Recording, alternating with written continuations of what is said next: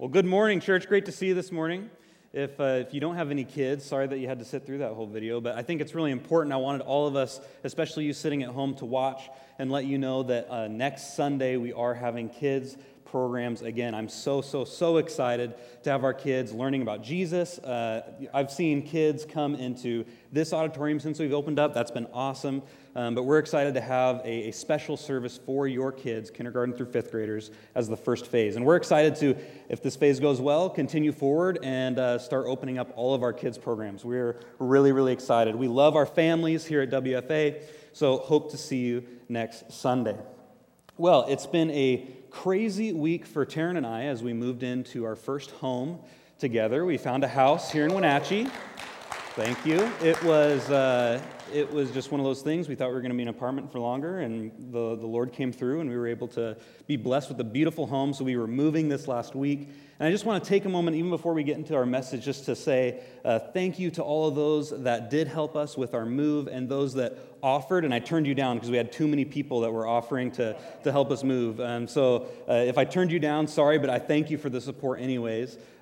Even though I made a mistake, and on Tuesday I was supposed to have some guys come over and help me move, and I, for some reason, wasn't thinking. I actually scheduled myself to donate blood that day, and so I was donating blood Tuesday early in the morning, and they said, hey, just want to let you know you shouldn't be lifting anything the rest of the day, and I thought, oh no, I got these guys coming over to help me move. I'm not going to be able to move anything. So I showed up, and I was like, okay, I hope I can feel good. But sure enough, I was just kind of feeling kind of woozy with heavy stuff. And so I told the guys, I said, hey, I'm not being a wimp. I lost quite a bit of blood today. And so I would appreciate if you guys could move the heavy stuff. And they said, yeah, no problem, man. Like, it's all good. And they gave me a little bit of flack for it, but it's okay. But I just wanted to say thank you to our church family. You guys just went over and above what we could expect in terms of support for us as we make Wenatchee even more our home than it already was. And it's been wonderful.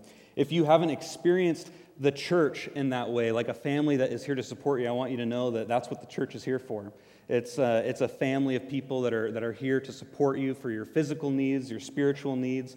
And so if you're watching at home and maybe you've just watched us a couple times, or you're here and you come into church on Sunday and you instantly leave and you don't connect, you're missing a huge part of what the church is supposed to be, and it's a family that supports one another. So just want to say thank you to WFA. You guys are an incredible family that we've been blessed with. So today, we want to get into our story, our message today, and we're going to be talking about Exodus 32. And there's a lot of scripture for us to read today, so if you have a Bible with you, it's probably best to use that. We are going to have scripture on the screen, but again, it's just a lot of scripture, so I hope that we don't get lost in it. If you do get lost in it, just hang in there. We'll get through it together. We're going to be talking about Exodus chapter 32. We're going to be talking about how God is a God of mercy. And it's funny because our story today, God does not seem in our story like a God of mercy. In our story today, God seems like a furious, angry God because he was very angry at the Israelites in our story. And he actually threatened to remove the Israelites and destroy the nation of Israel because of his anger towards them.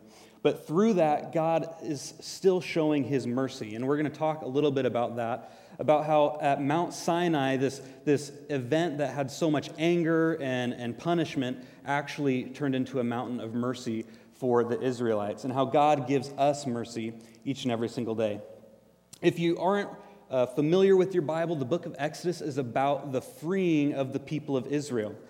And what we see is that the Israelites had been slaves for about 400 years in Egypt, and so God uses this man named Moses to free the Israelites. And so God uses Moses, they free the Israelites run out of Egypt, and that's where we see the famous story, if you've heard of it, where God splits the Red Sea, and the Israelites are able to flee into freedom away from their slavery. So God had promised the Israelites a promised land, this land flowing with milk and honey, as it was supposed to be this great place for the Israelites to build the Israelite nation. And so the Israelites, now that they are freed from Egypt, they are not all of a sudden in the promised land. They find themselves in this desert, in this wilderness, and they have to continue to make their way to the promised land. But as we see, the Israelites quickly become people that beg, complain, and moan to God at any inconvenience. There's a moment in Exodus where the Israelites are hungry and they say, God, why would you lead us into the desert so that we would starve to death? That doesn't make any sense. We're hungry. And so God says, okay, I'm going to give you manna, this bread that fell from heaven in the morning, and quail, and they were able to eat, and it was a miracle. And then later the Israelites, they were thirsty. They said, God, why would you lead us into the desert just to thirst and die? We would honestly rather be slaves in Egypt than to be here in this wilderness. And God said, okay. And that's where we see a moment where Moses strikes his staff on a rock and water comes from the rock, and the Israelites are able to drink. And so even though the Israelites, they beg and they complain, God meets their needs. He shows them mercy and helps them miraculously. And so what we see is the Israelites show up to the Mount Sinai. And so we see that Mount Sinai is a place in the Sinai Desert. And when you think of mountain, when you ask me to think of mountain, I think of the beautiful Mount Rainier. I'm used to being on the west side where I wake up, I see Mount Rainier. If you're from the west side, you may know the term, the mountain is out today. The idea that finally the rain has dissipated and you can see this beautiful mountain. Coming over here, though, I can't see Mount Rainier. And so the Mount Sinai is actually only 4,000 feet, which is similar to Badger Mountain here locally. And so it is a mountain. I mean, it's big, but it's not a huge mountain. Actually, when I went to Israel, it was interesting. When you're kind of in this flat desert, they would say, oh, look at that mountain over there. And it was kind of just like a hill. Like I could, quickly walk over it. But to them, that's a mountain, And so they're in this desert area. They find this Mount Sinai. It's about 4,000 feet tall, which is no joke. I mean, that's a big mountain. That's real. And so God wants to speak to the Israelites. He wants to kind of lay the laws of the land. Here's how I want you to live as a nation of my people. And if you follow what I lay out for you, then I'll bless you. You guys will be blessed. You'll be living in abundance. It's going to be great. And so the Israelites agree to do everything the Lord says. Yeah, God, we're going to follow you. We're going to follow you, and you'll bless us. It's going to be awesome. And so God decides to speak with the Israelites, and he comes down. There's a moment in your Bible that talks about God coming down in a cloud of smoke coming on top of Mount Sinai. And God is coming to speak with the Israelites. And there's thunder and lightning. It's this great event, and the Israelites are terrified. And they say, actually, we're not going to talk with you, God. That's way too scary. We're gonna choose Moses. Moses, you're going to be our representative with God. So you're going to go up the mountain, you're going to talk to God, and then you're going to let us know what he's saying, because we don't really want to talk to him ourselves. So we see that Moses goes up the mountain, and for the next 11 chapters of Exodus, God pretty much lays down the law of the way that he wants the Israelites to live. And a huge part of that, God warns against the dangers of idolatry. The idolatry being that there shouldn't be any other God that the Israelites follow other than God himself, that there should be only one God, no other gods. And God really wants Moses to get this. He mentions it several times. And the idea really is that the Israelites were coming after 400 years of being slaves in Egypt. And Egypt, if you know anything about Egyptian culture, it was a polytheistic society, meaning that they didn't believe in just one God. There were many gods. And even though the Israelites, they had always kind of believed in the one God, the God of Abraham, Isaac, and Jacob, they probably had some cultural influence there. And so God really knows that the Israelites are always kind of tempted to fall into idolatry. And so God really wants to point out the danger of idolatry. So Moses is speaking with God on the mountain, and so that's where we come to our story today. If you want to open up your Bibles to Exodus chapter 32, we're going to be reading the story of the golden calf. Exodus chapter 32, starting in verse 1. I'm going to read verses 1 through 16. We'll kind of unpack it, and then we'll continue to go through the chapter. Verse 1, it says, "When the people saw that Moses was so long in coming down from the mountain, they gathered around Aaron and said, 'Come, make us gods who will go before us. As for this fellow Moses who brought us up out of Egypt, we don't know what has happened to him.' Aaron answered them, 'Take off the gold earrings that your wives, your sons, and your daughters are wearing and bring them to me.' So the people took off their earrings and brought them to Aaron. He took what they handed him, and he made it an idol cast in the shape of a calf, fashioning it with a tool. Then they said, 'These are your gods, Israel, who brought you up out of Egypt.' When Aaron saw this, he built an altar in front of the calf and announced, 'Tomorrow there will be a festival to the Lord.' So the next day the people rose early and sacrificed burnt offerings and presented fellowship offerings. Afterward they sat down to eat and drink, and they got up to indulge in revelry. Then the Lord said to Moses, "Go down, because your people, whom you brought up out of Egypt, have become corrupt. They have been quick to turn away from what I commanded them, and have made themselves an idol cast in the shape of a calf. They have bowed down to it and sacrificed to it, and said, 'These are your gods, Israel, who brought you up out of Egypt.' I have seen these people," the Lord said to Moses. "They are a stiff-necked people.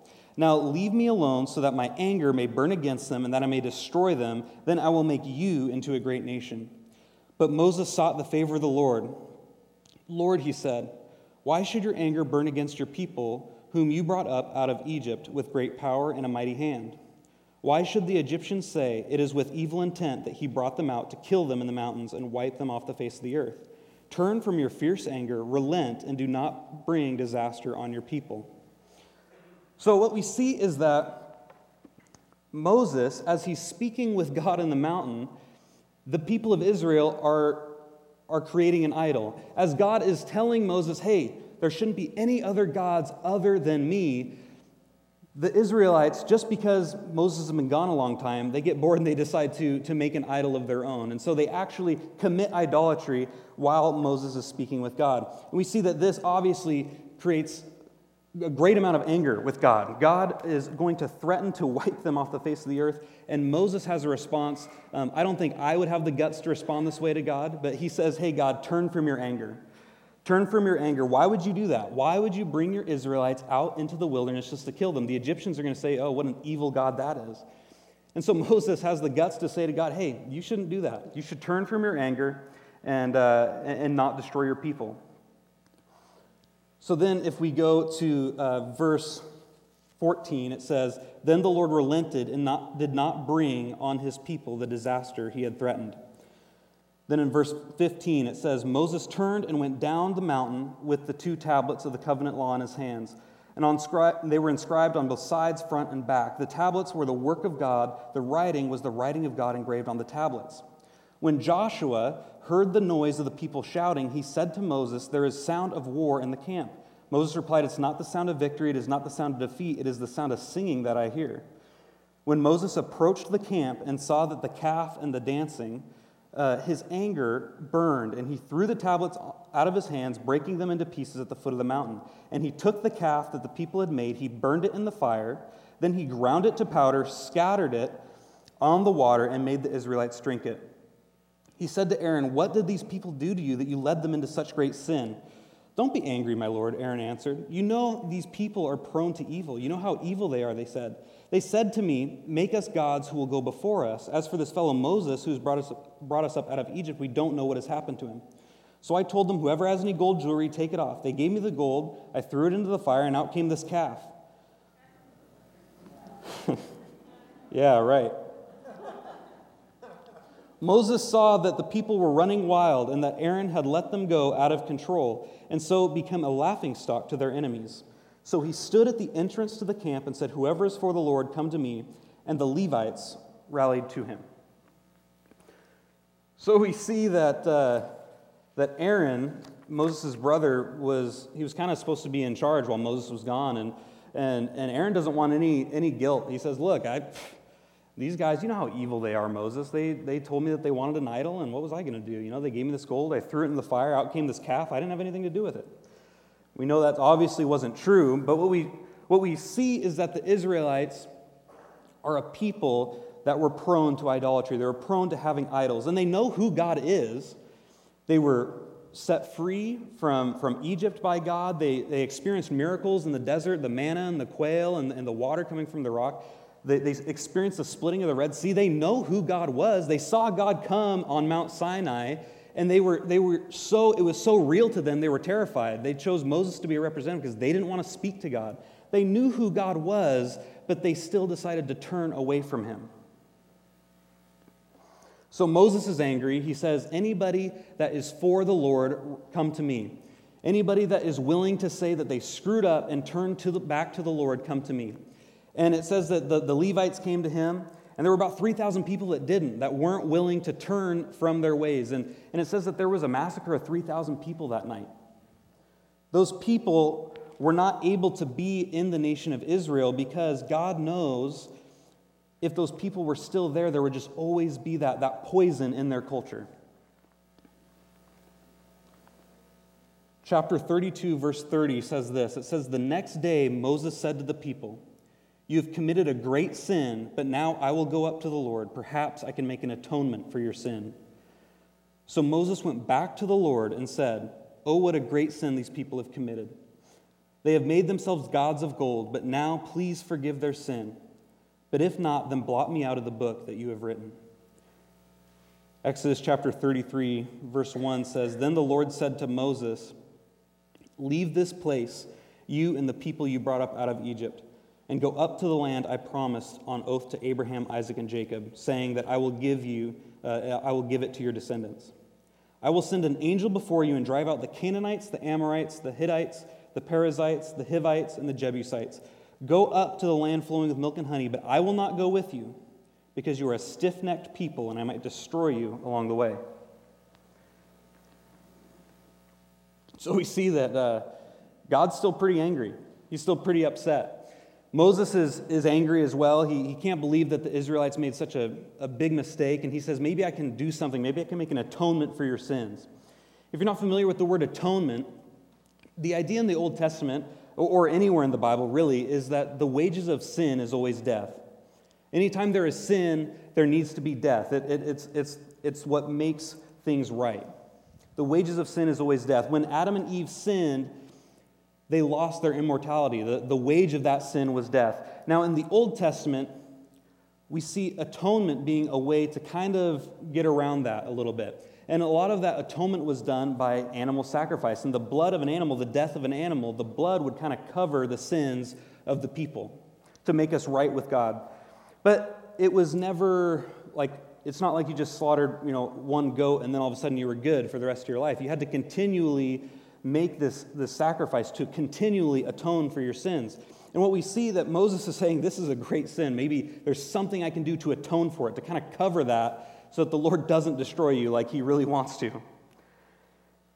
And so God says, you know what? Okay, I'm not going to destroy the people of Israel. He even says that, there's going to be a time when that judgment will come for what has happened, but continue to go towards the land that I promised you. Continue to go to the promised land. I'm going to send an angel. I'm going to make sure that you guys make it along the way. But you're a stiff-necked people. The Israelites are a stiff-necked people, and I'm not going to go with you along the way because I might just get ticked off again and end up killing you all. And that's pretty harsh. That's a tough thing. I wouldn't want to be an Israelite in that situation and say, man, the God that created me and loved me, I screwed up so big, he doesn't really even want to be near me right now. Now we can go into the theology of the fact that God is everywhere, so he can't really be not with the Israelites and stuff, but we don't have time to really go into that today. But what we know is that the point is God's furious. God is frustrated. He's angry at the people, and he calls them stiff-necked. I remember when I was in Israel, I just fell in love with the Israelite people. They're great people. They're kind. But I'll tell you one thing, they're stiff-necked. They really are. When you speak with an Israelite, they have their view, and if you disagree with it, you might as well just go back to the U.S. They don't want you there. They love Americans. Most of them that I met, they love the U.S. and so it's not like I encountered that very often. But you could tell that there was a stubbornness in their society. In fact, when you're going through the city of Jerusalem, the city is split into quarters. That way you can live in this area if you're Christian, you can live in this area if you're Muslim, you can live in this area if you're Jewish, and because they can't interact together. If you disagree with us, then just get out of town. I don't even want to see you. They're a stiff-necked people. And you might be looking and saying, how in the world can they be so stiff-necked that when God was doing all that he was doing for them at the Mount Sinai, that they still would turn and make an idol for themselves? How are they so stiff-necked? But I'm here today to suggest that maybe the stiff-neckedness, the stiff-necked problem isn't an Israelite problem, but I think it's a human problem. I think we all can be stiff-necked. We can be stubborn. It's our way or the highway. I think I'm probably exhibit A of that. I'm oftentimes finding myself, I want it a certain way. It's got to be done my way, and I have to always be reminding myself, no, it doesn't always have to be exactly my way. I think we all have idols in our life. This stiff-neckedness, we get stubborn, and there's areas in our life that we don't want to give up to God. Maybe you're not making a calf out of gold to worship, but I think you have things other than God that you worship. I think that there are things in our life that take up space that God wants in our hearts. Maybe it's politics, success, popularity, financial wealth. I think an idol that we probably all have is the idol to want to have all the answers and want to be in control. So many times, we all want to have the answers to a situation. We all want to have control of the situation. We don't like being in uncertainty. The Israelites wanted answers. Where is Moses? He was gone so long. What, is he dead? Is he, what is going on? They were uncertain. Even though they knew who God was and saw all the miracles that God performed for them, it was their uncertainty and their discomfort in that turned them away from the Lord. They wanted to create an idol, something that they could see, feel, touch, they could have control over, they could have answers for. They knew how it was created. They knew how it would work. A great example of this, Taryn and I were watching a Netflix documentary that, if you know the actor Zac Efron, he's put together a Netflix documentary in which he goes to other countries and kind of sees if there's things about other cultures, things that we can take and improve upon the American culture. And he was in France, and I think the episode has something to do with the clean water in France and things like that. But there was an example in this story that I really thought showed, man, us as humans, we really do just want to have all the answers and we want to have control. He was in the city of Lourdes, France, and there's a healing shrine in Lourdes. And it's one of the most visited healing shrines in the world. It is said that 4 to 6 million people come to visit the shrine every single year. Now, the story goes that in the year 1858, the Virgin Mary appeared to a 14-year-old girl named Bernadette. And the Virgin Mary supposedly told Bernadette that she needed to find this spring that was in the ground. And so she started digging. And the townspeople thought she was crazy. She just kept digging and digging and digging. And sure enough, she hit this spring. She was told that the water would have healing properties if you either drank it or bathed in it. And so it was eventually seen that, well, man, this 14-year-old girl, there's no way that she would have known that there was a spring under there. It must have been some sort of miracle.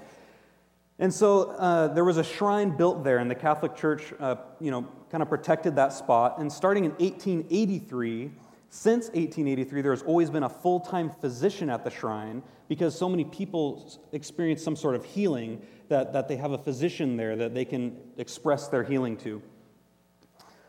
Now, the doctor sees himself and examines about 100 people a year to really see if they were truly cured of their ailments. See, the Catholic Church said there's so many people that are being healed, we need to have like a process to make sure that they are truly being healed, right? That these are actually legitimate. So they've created a very strict process with 7 criteria in order to determine if something is an actual miracle of God. First of all, the person has to have a full diagnosis verified by doctors. So if you're going to come and be healed, you got to have something that, a doctor said, yeah, you had cancer before going, or yeah, you were not able to use your legs before going. It has to be verified by doctors. Step 2, the ailment must be severe, so it can't be a headache or flu. If God cures your headache, it's apparently not a miracle. It just is what it is.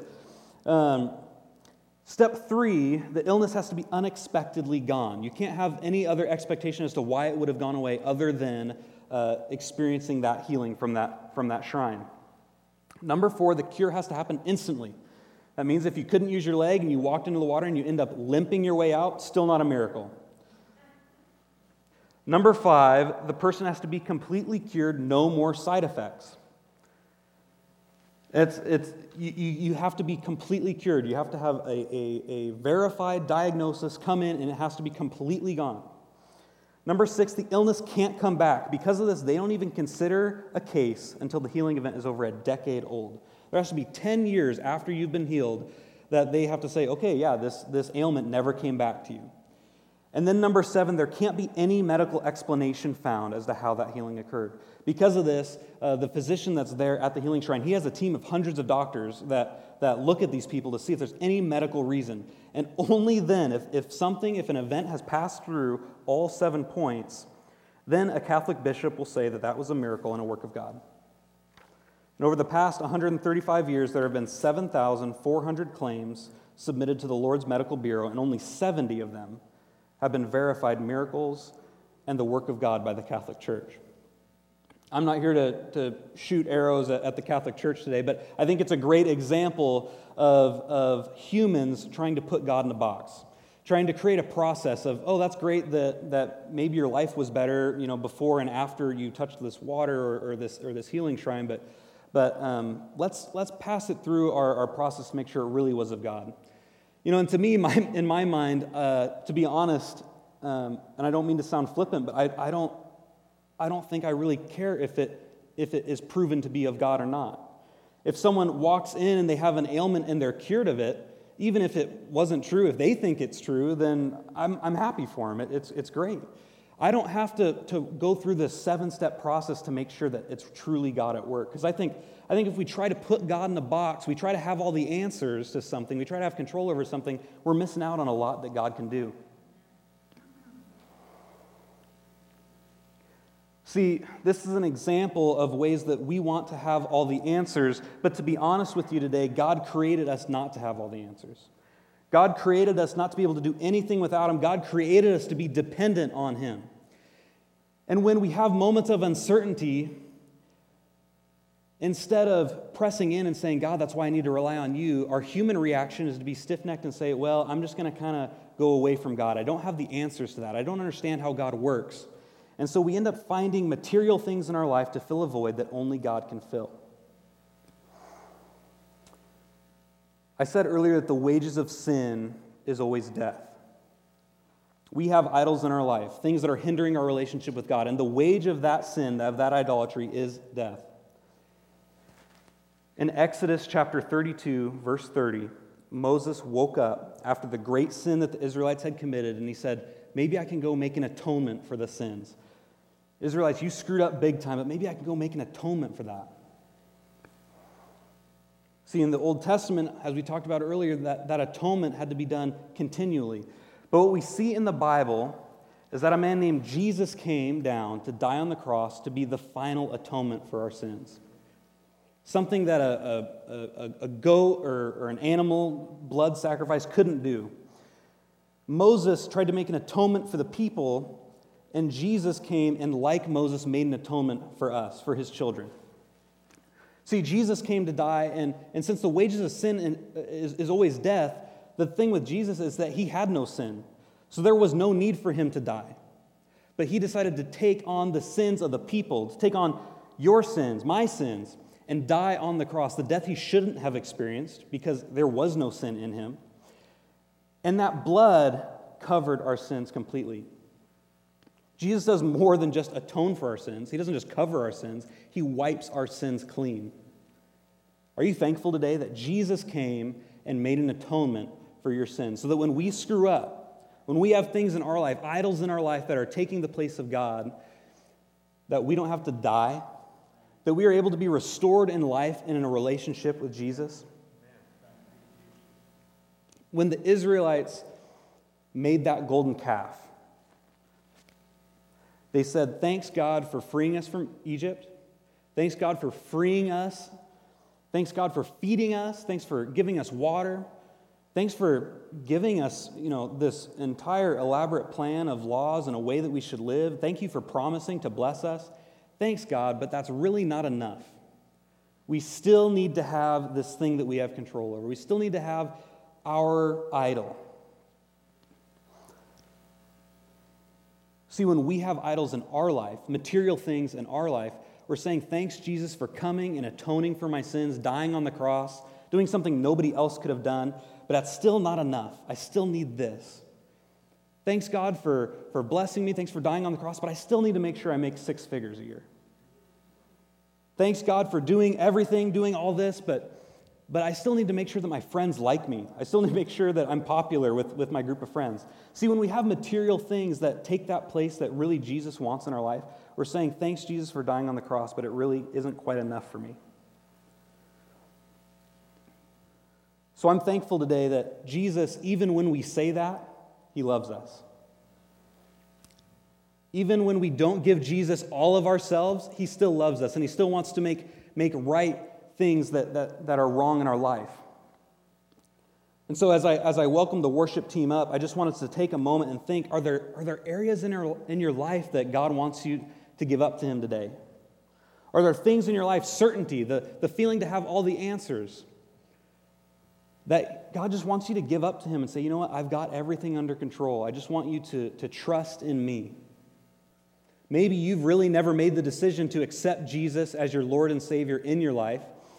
And this is the first time that you've said, you know what, yeah, Jesus came, he died on the cross for me so that I could have right relationships, so that the wage of my sin is not death, but it's eternal life. Think today.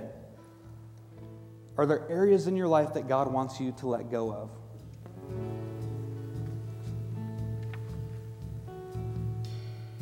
Are there things in your life that God just wants you to say, you know what, just give it up to me?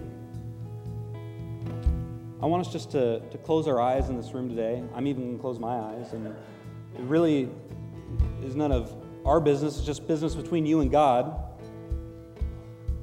And if you can think of something specifically that God wants you to let go of today, I just want you to raise your hand.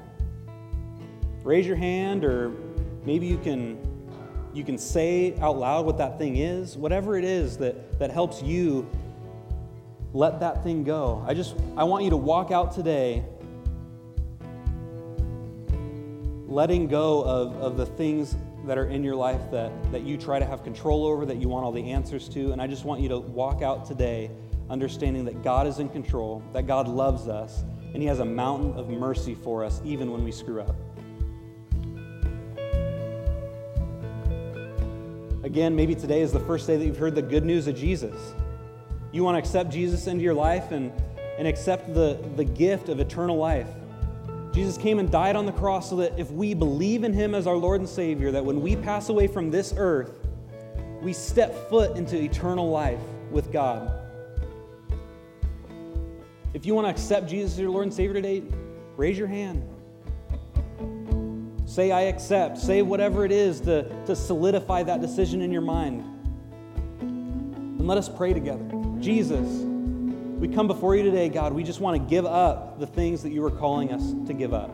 God, if there are material things in our life that we are holding that you want us to let go of, Lord, tell us that. Lord, let us let those things go so that you can be in absolute control, Lord. Allow us to be so dependent on you, God. It's your will and your way, Lord, that we want in our lives. Not our will, not our way, God, but yours. God, we thank you so much, Lord, for everything that you've given us, God. I thank you for these people. I pray that as we go today, Lord, that we will be more blessed by you, God, and that our lives will be forever changed by your mountain of mercy that you have towards us, God. We thank you, Lord. In Jesus' name we pray. Amen.